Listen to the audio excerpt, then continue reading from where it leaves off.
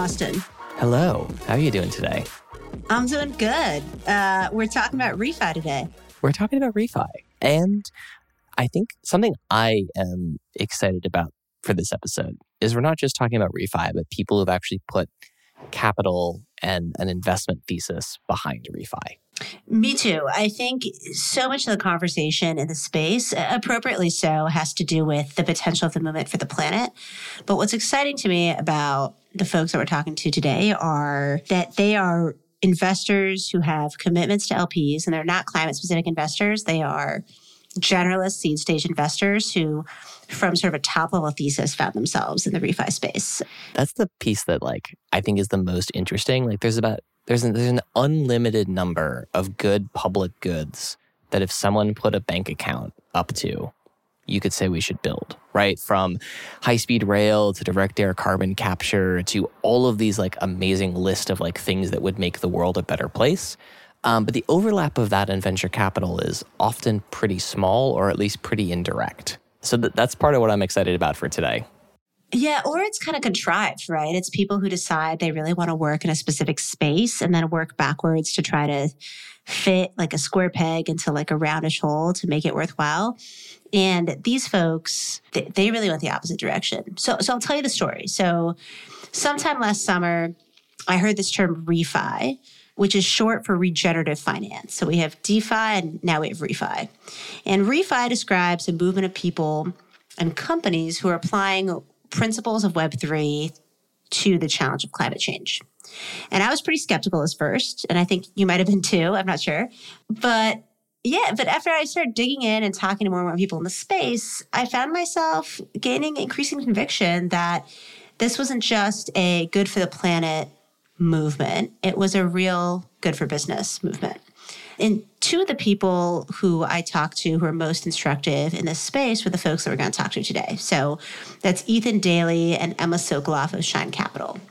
Ethan and Emma, they're generalist seed stage investors, as we said. So I found myself getting a ton of conviction in the space through my conversation with them and through going through their big old market map, working backwards from just the size of the opportunity and how just perfectly built blockchain is to tackle some of these big problems in climate change. And, Amira, as you mentioned, this is the final episode as part of this special series on climate, at least for now. We'll see where it goes. If you liked what you heard and you want to hear more about climate and blockchain or other series in deep dives like this, let us know. We're always open to suggestions and feedback, especially on how you find our episodes. Cool. Should we get started? Let's get started. Emma and Ethan, thank you so much for joining us. So I thought we'll spend most of today talking about refi, but want to give you all the opportunity to give us the quick sort of 2 minutes on Shine and what you all do and what you invest in. So first, we'll introduce ourselves. I'm Emma. At Shine, I lead our frontier investing, which is primarily focused on climate and biotech. And I'm Ethan. I lead most of our crypto investing. And then Emma and I have been digging into the intersection of climate and crypto since last summer, honestly. And it naturally led us down the rabbit hole of refi. But as mentioned, let's do a quick overview on Shine and then get into it. Shine's a pure play early stage venture capital firm, proudly based in New York City, but we invest globally. We're boutique, team-based, and collaborative. And we like to say we're stage-specific and sector opportunistic, but above all else, we're an entrepreneur-focused firm. And so our investments can largely be categorized across consumer, software, fintech, frontier, and crypto businesses. And we tend to be quite thesis-driven within those areas. Today, we're excited to share more about our perspective on the intersection of crypto and carbon. Before we jump in, just some specifics on the firm. We typically lead or co-lead seed or Series A financings. We're currently investing out of our second fund, which is a $200 million early stage vehicle, as well as our first opportunity fund, which is $100 million, both of which we raised this year. And Shine was founded by our partner, Mo Koifman, who has been a venture investor since 2008. And he's worked with startups, public companies, and everything in between. Some of the relevant companies we have collectively worked with include Toucan, Molecule, HiveMapper, Plaid, Notion, Kingdom Supercultures, and many others. So that's a pretty broad spectrum of companies for what initially sounds like a pretty focused thesis or mission. We can obviously talk much about refi as we get into this, but refi is not a mainstream buzzword at this point. What was that process like of determining that something that's still fairly niche and is kind of near your expertise, but kind of a little bit far from it as well, fits into the capital profile you're looking for. Yeah, I mean, I think as Ethan mentioned, we're sector opportunistic, but we do sort of narrow the aperture and start to pull on specific threads and focus on more targeted thematic areas. So I think actually climate is a great example of that because climate tech is a catch-all, right? It includes industries ranging from energy to transportation. It affects the food we eat, the buildings we live in. And climate tech is just kind of this sort of larger category. So we sort of pick our lanes within climate tech and ended up focusing on a couple of areas ranging from the future of food to carbon markets. So I think in terms of, why we got excited about carbon credits, and then, we can explain how that led to refi and why we felt like crypto was the best way to solve them, is that, higher level, we believe that capital markets, such as carbon markets, when they're operating efficiently with proper liquidity between supply and demand, are a very powerful force. And as we think about mitigating climate change, which is arguably one of the larger secular trends of our time, we feel like, again, if you put capital markets to work, they can really be utilized to mitigate climate change. I thought when we first talked, that was actually one of the most interesting things that sort of drew me to want to chat with you more, is that a lot of people come at this from the angle of, I want to do something about climate and blockchain's interesting to me. You all really started top down from a thesis of climate tech is going to be really huge. We have a couple of focus areas that we want to dig into here. And when it comes to carbon markets, we actually think crypto is a really interesting opportunity to unlock. And I'm curious, so it'd be great to touch on a little bit more, why carbon markets? Why did you decide that that's a place where you think there's a big opportunity? And then we could dig into what you think crypto unlocks about carbon markets to help them operate more efficiently. So to give our quick overview of carbon markets, how they work today versus how we think they could work, we look at them like any marketplace. So there's demand on one side and supply on the other. So demand for carbon credits largely comes from corporates. So these are public companies who have set ESG goals and they need to offset their emissions in order to achieve whatever target they've promised to their board or to their shareholders. So, this could be Amazon, this could be Apple, this could be Delta. These are companies that we as consumers know and recognize, and we've seen the headlines of how many of these companies have pledged to become net zero by 2030, 2050, et cetera. On the other hand, supply of carbon credits comes from projects that are removing or sequestering carbon from the atmosphere, and this is carbon that would otherwise be released. This could be a logger who does not cut down a forest to make paper, or a farmer who stops tilling their land and instead implements regenerative agricultural practices. So those are the two sides of the market. And you have, Amazon, who can only reduce their emissions so much and needs to offset the rest. And then you have the logger, on the other hand, who needs to be incentivized to not cut down the forest that would otherwise be their livelihood. So that's how we think about the market high level. And today, these are heavily intermediated and opaque. So if Amazon wants to buy a carbon offset from said logger, they need to go through a broker. There's no visibility onto the quality of that credit, how it's priced, why it's priced that way. And what this has ultimately led to is carbon credits being grossly underpriced, actually. So this means that on the demand side, Amazon can buy a carbon credit really cheaply. So they're not actually properly incentivized to reduce their emissions on the other hand, because it's really inexpensive to offset all the emissions they do have. It's super cheap. And then on the supply side for the logger, it doesn't incentivize him to not cut down his forest because the carbon credits that he would be able to monetize are not lucrative enough. He would make more money from cutting down the trees than he would from not. So he's not motivated. Can I poke into that a little bit? Normally, we think of heavily opaque markets where there's a broker involved, leading to a lot of inefficiency and actually higher prices. Why is these credits being underpriced right now in the market as is? Especially if we're talking about, large-scale players like Amazon who probably have a lot of bargaining power or are looking to show off how much they're spending on credits. Like, what is the dynamic there that causes credit prices to be suppressed? Carbon credits are right now being used for marketing more than anything else. So I don't actually think there's any incentive to pay a real amount. Like when you go on a website, when you go on Delta's website and they say that they offset their emissions, they don't advertise how much they pay to do that. And then on the flip side, they have real margins that they need to account for, and they can't afford to pay a lot of money on carbon offsets. Basically, the incentive on the demand side is to buy as cheaply as possible. So they're going to kind of seek out what ends up being lower quality credits. They don't even know where they're coming from. And what corporates will do a lot of the time is they'll have one set of credits that they buy, again, for a marketing story that it's really high quality and premium. But then the bulk of what they're actually buying to offset is low quality, and they might not even know where it's coming from. Totally. There may be like an ESG quota, and I definitely agree Amazon has some weight to push around, but at the end of the day, these enterprises are trying to get the biggest bang for their buck. It goes into margins, it returns to P&L, so there's still a pressure to get cheap credits. And as Emma highlighted, and I think this is actually, it plays really nicely with some of the benefits of the transparency in refi. We're getting to better systems where you can more accurately price credits and potentially incentivize enterprises to pay a more of a premium price for higher quality credits. What I'll also point out is that the scale is tipping real time right now, where right now, anyone who's buying a carbon credit, when we're talking about US corporates, it's all voluntary. There's no tax in place. There's no regulation that's forcing them to do so. So historically, demand has actually been kind of soft.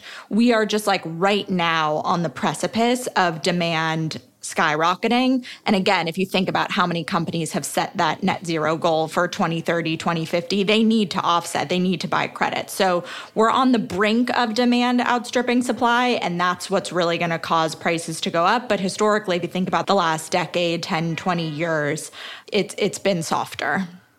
Yeah, so I kind of want to dig into that a bit, because maybe implicit to your investment thesis here is that there's going to be a government mandate at some point.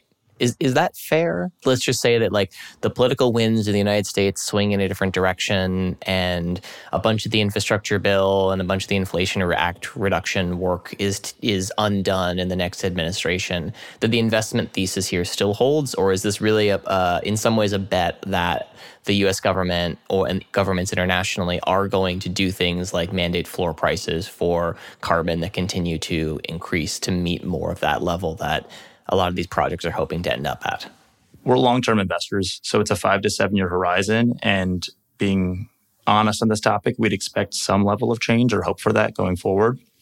We still see this as mostly the groundwork, and we'll get into Toucan and kind of the thesis behind where we placed our initial bet in the space. But laying those kind of foundations, especially around a crypto-centric approach here, we think transcends the timing of whether this is a 2-year change in policy, a 5-year change in policy, or a 10-plus year change in policy.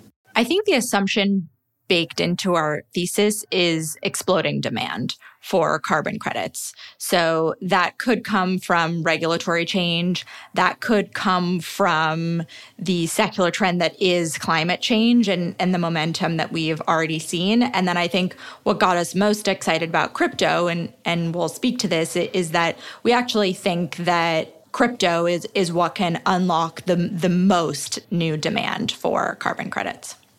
Exploding demand usually does not dovetail with the increasing cost, right? Like in most systems that we see increasing demand for, there's a period where the price increases as supply catches up, and then more suppliers come online and the price drops, right? You see this from everything in like high-tech manufacturing to like, pieces of clothing that end up starting to get trendy, whatever it is, right? Everything about except housing stock really seems to work on that cycle.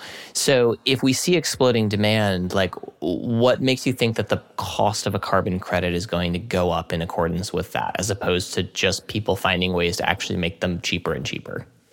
Yeah, I mean, I think implicit in the examples you gave is just access to means of production across the board. And so there's a couple areas we can dig into, but project development, and we'd even say some of the systems of measuring and recording the impact of carbon sequestration are still nascent and not standardized across the board. And so in terms of of this surge in demand, which we're expecting just from greater engagement around climate action initiatives from the corporate side, it'll be difficult for supply to scale in the same way of matching that price impact. I guess the piece that I've always struggled with on the voluntary side, in the absence of social cost of carbon being legislated or in some ways, codified as through a pricing group system, is that, if you look at to start with Delta, for your example, they're probably paying around $4 or less per ton today, right? And so we've seen that then Microsoft is not paying much more than that when they're doing these massive offsets. So I think what we've seen today is there actually is a lot of usable supply in the market that is not under a cost squeeze right now, right? There's not so many people trying to buy carbon credits that it's driving the price up. And my understanding too is there's a huge number of projects that haven't even been started, either because they're economically viable or because the demand for credits isn't there. So that's the piece that I'm just really curious about. As folks who operate on the capital side, there's a moral component of this for you guys, I'm sure, but at the end of the day, you have a duty to have LP returns. And that's the piece that I'm interested in, where it's where is your sort of confidence that the market is going to evolve in ways that these things are not only good things to do, but that they're good investments to make, especially when we're talking about tokenized carbon systems? Our sort of thesis and why we're excited about carbon credits is we believe they can and should be a critical instrument in achieving net zero emissions. They are not today. But if and when they are to be priced efficiently, offsets have the capacity to both finance projects that remove carbon from the atmosphere, as well as incentivize corporates to reduce their emissions. So it's that kind of harmony. If we create the right liquidity between supply and demand, that's what carbon credits should do. So we believe that there is an existing market for these carbon credits. Today, it's super clunky. It operates offline. But we believe that were it to operate properly with sufficient liquidity and transparency, again, between supply and demand, it could be a real tool. So that's sort of why we're excited. I mean, to your point, obviously we care about the planet and society, but we're fiduciaries, and climate change is arguably the largest secular trend of our time. And it would be irresponsible to not do our part to invest in the mitigation of climate change and adaptation. Where it gets really exciting is kind of some of what Ethan was teasing as we think about more specifically what it means for crypto to be a net new source of demand for these carbon credits. Got it. So I'm hearing a couple of things that sort of give you conviction in this thesis in particular. One is climate, generally speaking, is a huge trend, and you've already identified carbon markets to be a big piece of sort of where we expect to see growth. Two is crypto enables more liquidity for carbon assets or just nature-based assets in general. And I think implicit in that assumption there is any place we've seen crypto get involved in sort of the creation of more liquidity in a market, you see overall market growth in that market. And then three, the growth of crypto as an industry itself means that there's going to be more demand for these on-chain assets because you have this whole new industry emerging that is also going to care about carbon credits, and they're going to want to buy on-chain native credits to line their DAO treasuries or use for whatever offsets that they're going to use for their sort of own climate goals. Is that a good distillation of sort of where you think there's going to be growth? To distill this in its simplest form, we definitely believe in, and we're deeply underwriting, the growth of the market cap of carbon markets as that unit. Whether it's direct price appreciation or increase in supply, we're backing systems that will enable more companies to purchase these credits, and with the ultimate goal of pushing more funding back to regenerative projects. Do you have a sense of sort of the addressable market and how you think about that growth, like where it is today and where you think sort of the overall growth of carbon markets is going and how you get there? Today, the voluntary carbon markets in the US are nascent. They're small. It's basically sub $1 billion market. So I think, this is one of those investments where if you did the math, it probably wouldn't make sense. It's more about kind of squinting and believing. So again, we're investing under the premise of that exploding demand. I don't think, by the way, that increasing demand is a very unique or controversial perspective. I think it's pretty obvious and widely agreed upon, but I think it's, to what degree will the demand grow and whether it's through regulation or just increasing pressures. Ethan mentioned DAOs, foundations. These are crypto entities that have accumulated real wealth. They've amassed really large treasuries, obviously, maybe smaller today than they were 6 months ago, but nonetheless, they're looking for non-correlated assets to kind of diversify those treasuries, those on-chain balance sheets. And when you think about that, combined with the fact that they have a higher risk appetite, they're used to the volatility of the crypto markets, they've undergone winters. So that sort of source of demand got us really excited because we think that they are going to be willing to pay forward for credits. So we talked about Delta and Amazon and their incentives. And obviously, they're going to try and get credits as cheaply as possible. They're going to put out a press release and they'll do some marketing around it. But I think on-chain, you'll have almost what we see as this novel form of equity financing for projects. So this is capital that moves faster, it waits longer, it can tolerate a lot more volatility versus like traditional project finance loans that you would have to get if you wanted to start a new project. When we think about mitigating climate change, we look for technology that can accelerate velocity because a lot of questions around climate change is just time. We don't have time to wait for the traditional mechanisms of marketplace bootstrapping or technology development. Like we need to go way faster. And I think what gets us excited about this on-chain demand from crypto entities is that they're willing to move faster. They're willing to give equity finance, not just debt. They can wait longer.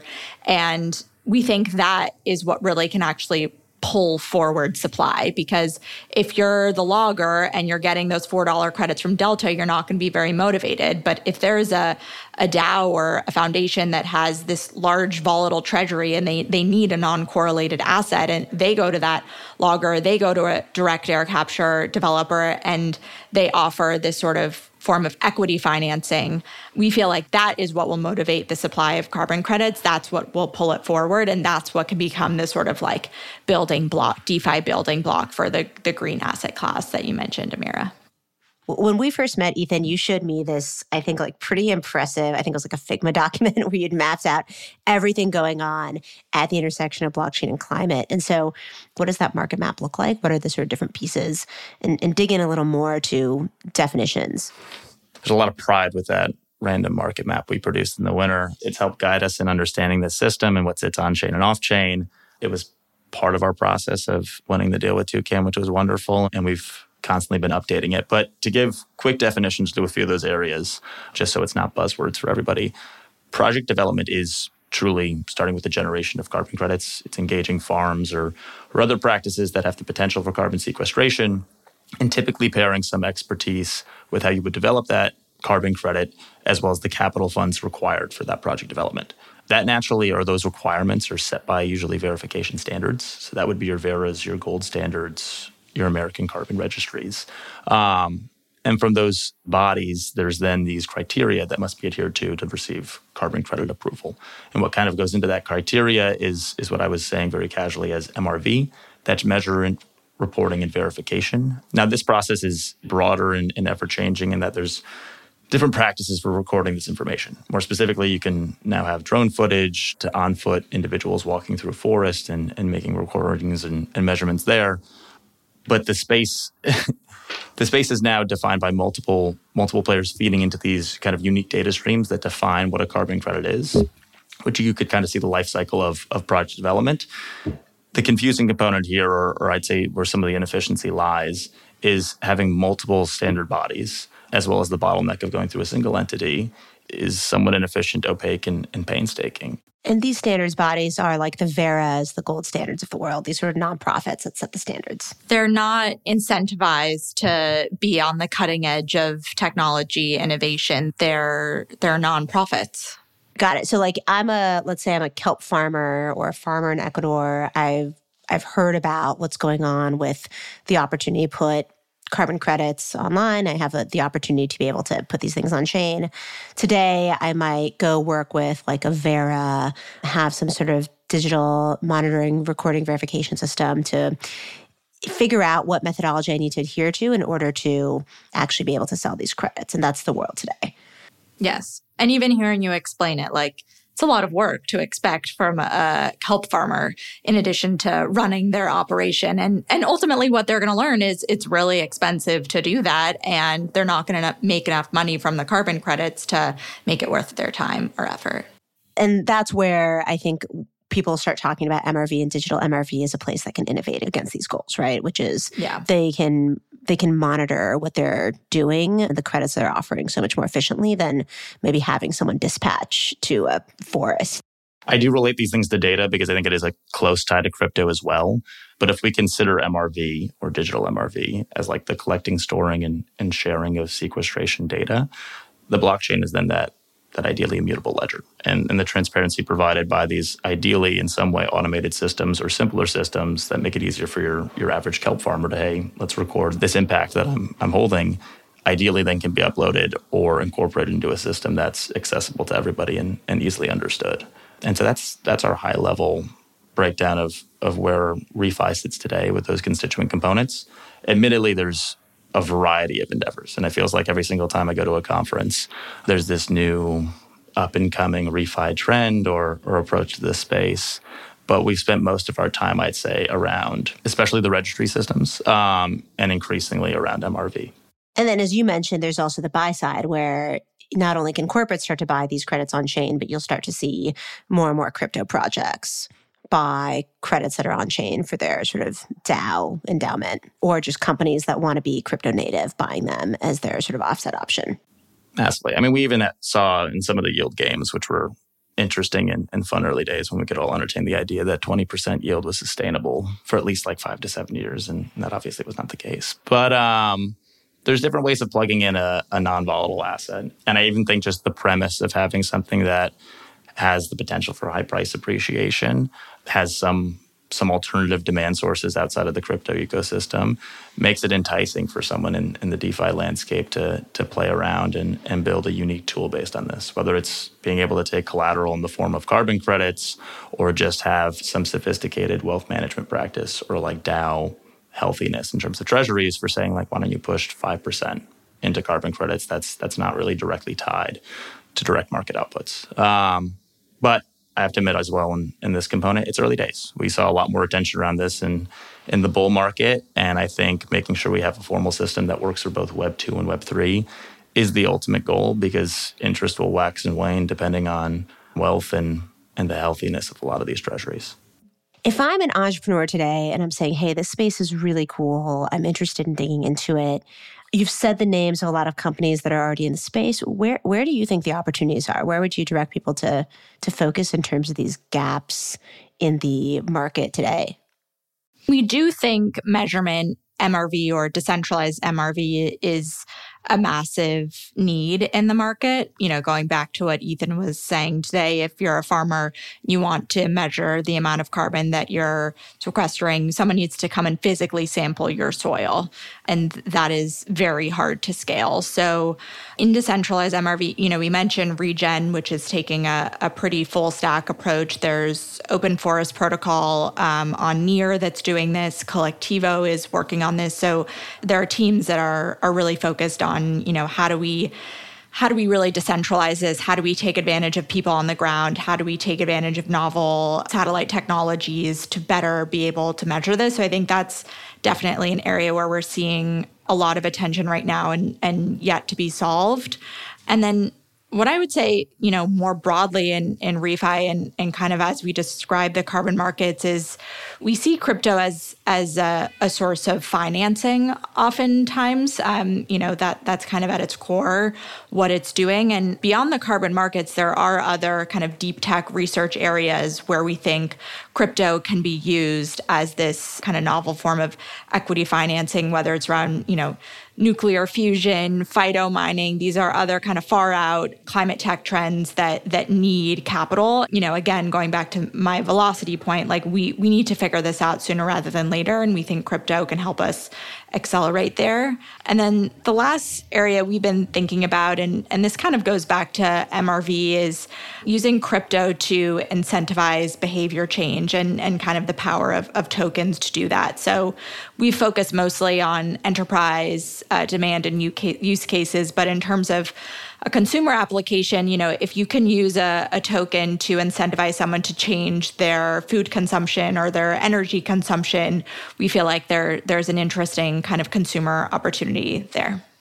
That's interesting. So there's MRV, there's almost the idea of like a nuclear power DAO, like something where you're just like offering financing for these really out there frontier technologies, which feels a little bit along the lines of maybe what Stripe Frontier Fund is doing, except, on crypto. And more democratized because, it can attract real experts, academics, people from the industry that really know this space well, and otherwise kind of government funding or increasingly so venture capital is a way to finance these projects. But we think that kind of decentralizing and bringing together collectives of people through, to your point, like financing DAOs. Yeah, because the life cycle is longer, just different. The number of people involved is broader, perhaps. And then the final example you said is sort of interesting consumer use cases, like ways that we can incentivize different consumer behavior using tokenization and like interesting forms of tokenomics.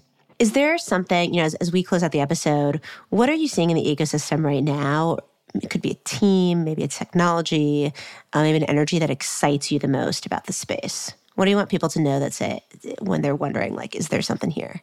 I think for me, it's just all about the people that we've met along the way. And again, just the caliber and diversity of people that the ecosystem is attracting, the rigor and intensity that people are bringing to this ecosystem. The Toucan team, these were technical climate activists who genuinely wanted to mitigate climate change. And they very authentically, similar to us, came to the conclusion that crypto is an underutilized tool.